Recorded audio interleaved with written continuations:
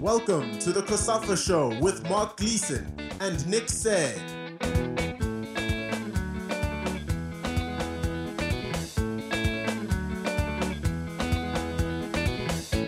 Welcome to our latest episode of the COSAFA Show, where we will look back at a very successful 2023 Women's World Cup for African sides, not least, of course, our very own South Africa and Zambia. We will hear from a range of coaches and players on their experience at the tournament in Australia and New Zealand, where South Africa reached the round of 16 for the first time and Zambia claimed a maiden win in their debut competition. But let's first get the view of the Banyana Banyana forward, Thembi Kgatlana. She was one of the stars of the tournament for her side. At the back of our minds, potentially the last match, so we had to give it all. We didn't know what was going to happen after 90 minutes, and we had to bring our A game. For sure, but it's football, You win some, you lose some, and equally so, they didn't have as many chances as we did, but they had to work for those chances. Truth be told, we had a quick turnover. We played on Wednesday. They played earlier than us. They had more time to rest. We didn't, and I think that showed in the second half because the fatigue started coming in. We started making mistakes. We messed it a little bit, but I must be proud of the girls for the performance that they put. For sure, I think that's a very good experience for us. Second time in the World Cup, and now we have to go back home, draw from this experience to prepare for the next. I can't say anything is negative. Everything is positive. We are building. We've been building, and that's why we are here. I can't think of anything negative right now besides not making it, which is part of football. But I think they equally had to work hard to get those points from us. It's going to be great now, especially that South Africa is one of the countries that is bidding to host the 2027 World Cup. If we get that at home, it's going to be amazing for women's football in South Africa, in Africa, and in the world as general, to show that we have made the strides and we have closed the gaps. Yeah, we can argue we lost them, we didn't lose them. It's part of the game.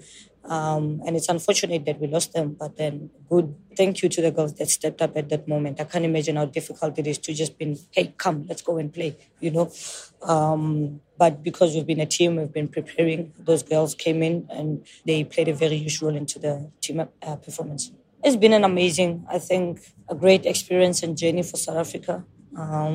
We came here wanting to make the round of 16, and we knew kind of in our group that Sweden is the one team that is going to beat us because of their height. But even in that match, they had to come back and fight to get the result because we went in, we took the lead, and then they came back with set pieces. But if we leave the set pieces out, they didn't play much because we had a really good game plan. Played against Argentina. We drew to a 2-2. We played against Italy. We came back to win a 3-2 that helped us to get here. We played today against the Netherlands. They also had to work hard equally. And I think it's a very great experience for the team, having to play all the group stages matches and this round of 16 match. I want to really send a strong message because it's been many years now that we've been saying we need a professional league. We need to professionalize. We need this. We need that. I think it's about time where sponsors, broadcasters, the federation, everyone involved putting their money where their mouth is, because after coming to back-to-back World Cups and performing the way we perform, surely someone has to be bothered. Someone cannot sleep and say, oh, it's okay. It has to be worrying the way it's worrying us, that how can we perform at such a high level without nothing? How much more can we perform with everything if it was given to us? Personally happy for myself. Wasn't easy the last year or so to come back from an Achilles tendon. Mentally, emotionally, was very difficult, but at the back of my mind, I wanted to come back and play football. And I think with the performance that I've displayed here at the World Cup, I started displaying it at my club in Louisville because I've been hungry. I've stalled for 7 months not doing anything. So I think I have lots of energy and momentum to keep on going. And I'm thankful to have an opportunity to represent my country and to play in Louisville. I think the team that was brave, despite the rankings of FIFA coming here, I think all the teams that played us must know that it was hard to play against South Africa, and it shows with the stats that we have and with the results that we got. Linda Motlhalo was influential for South Africa in the midfield and pitched in with a goal against Argentina. She shares her thoughts on her time down under. The game against the Netherlands, it was not easy. but we had our chances. What was important, we needed to finish them off, because once Netherlands got the chances, they buried them. I've got a smile because as a team, we did really well. We went to round of 16 and people didn't believe in us, but we kept on going. So yeah, that says a lot that we are 11 in the field, 11v11, and once we get our chances, we need to bury them. We need to really bury them. And I think that's the difference between us and the Netherlands, that when they get the chance, they finish them off. Compared to 2019, the 2023 FIFA World Cup, I think what's different, I would say, our mentality. That's one thing that sets us apart. And it was the first time we went to the World Cup 2019. We didn't really know what to expect. Coming into this World Cup, we were prepared enough. We played against really good side. If I had to describe it, it has its up and downs, but we came here and we had a goal, and I think we achieved it as a goal, as a team. We've been doing really, really well. But if I had to describe it, I would say we live in the impossible. Yeah, that's true. When we analyze, we know what's our strengths, and we also look at the weaknesses, So coming into this game, we were really prepared. We knew what is needed of us, and I think we did it. It's just unfortunate that we didn't finish the end product, which is scoring. Winning the league was something else, but this is the FIFA Women's World Cup, the biggest stage in the world.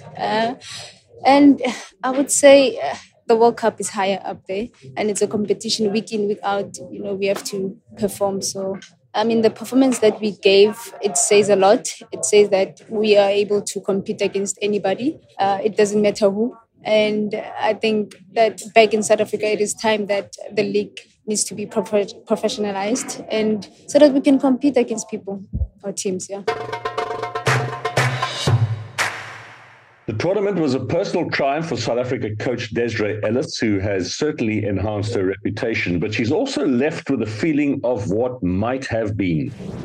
Look, yesterday we spoke about to win the game, we needed to score more goals. We had a lot of opportunities, especially in the first half, to, as they say, kill off the game, because we knew the quality side the Netherlands are. And we knew that, even though we conceded at the set piece, the chances that we created should have put us out of sight. But always, if you don't take your chances, then that happens. I think our goalkeeper had a fantastic game up until that moment, and how people remember her for how well she played and not that one incident. But and in the end, the legs just wasn't there anymore for us to keep pushing for the duration of the game. But I said that they're going to be in a game, and they're going to know that we are here. And they spoke about underdogs yesterday. I don't think there's any more underdogs in this World Cup, because a decision or a goal here or there, we could have been speaking differently now. But I think the whole of South Africa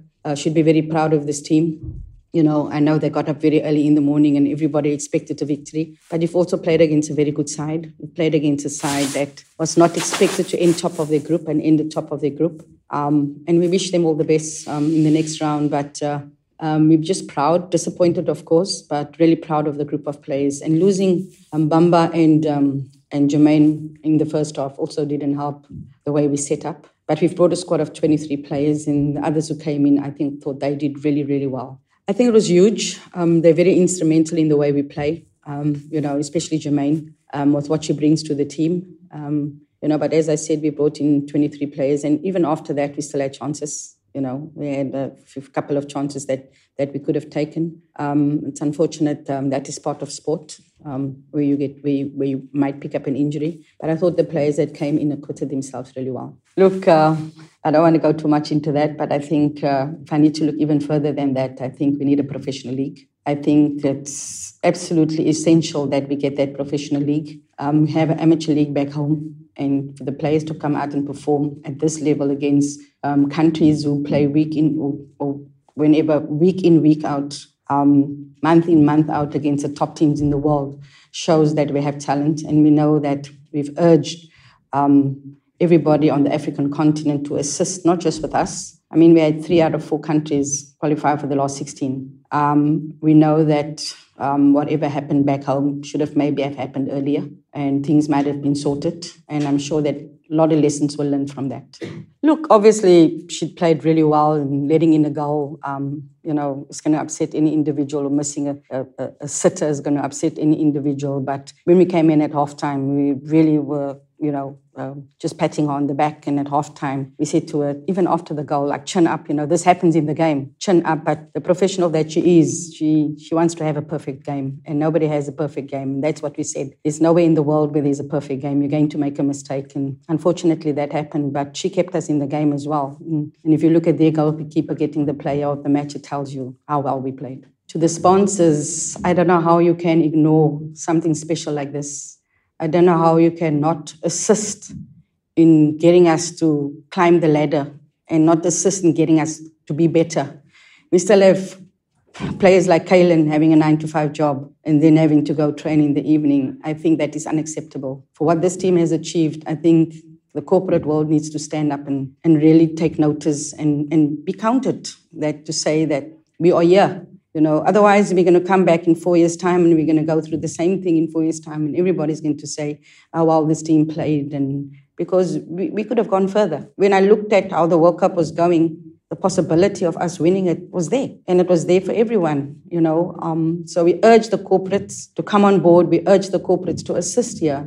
We urge the government even to step in and assist where they can push corporates to come on board, because it's not just our senior team, but it's our youth teams as well. There's no sponsors. So, what do you expect when they go to tournaments and they're not prepared because of a lack of resources? I think in 2019, we knew what to expect, but we also didn't know what to expect until we got here. And I think that taught us a lesson of what we need to do when we come back. And I think we've shown, what we've learned.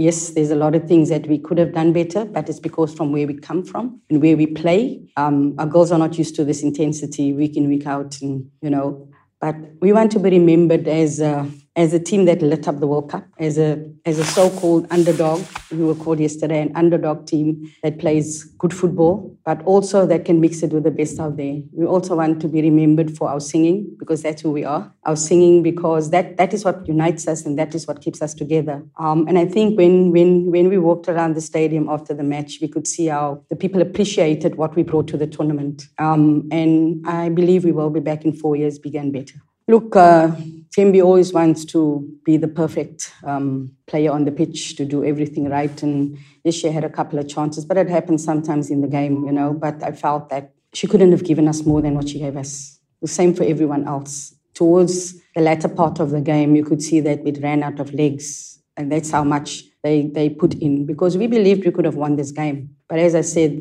the Dutch are such a class side, and they managed and slowed down the game at times and moved the ball around really quickly to move us around as well. And I think that counted in the end. 100%, because Alba makes sure of that. 100% confident. The last tournament, there was, they call it development fees, for a lack of a better word. That all went to the clubs. Each and every club that the player put down, that they played for, each and every amount went to the club. And I'm sure FIFA will do an audit and FIFA will do a follow-up to make sure that the players will get it.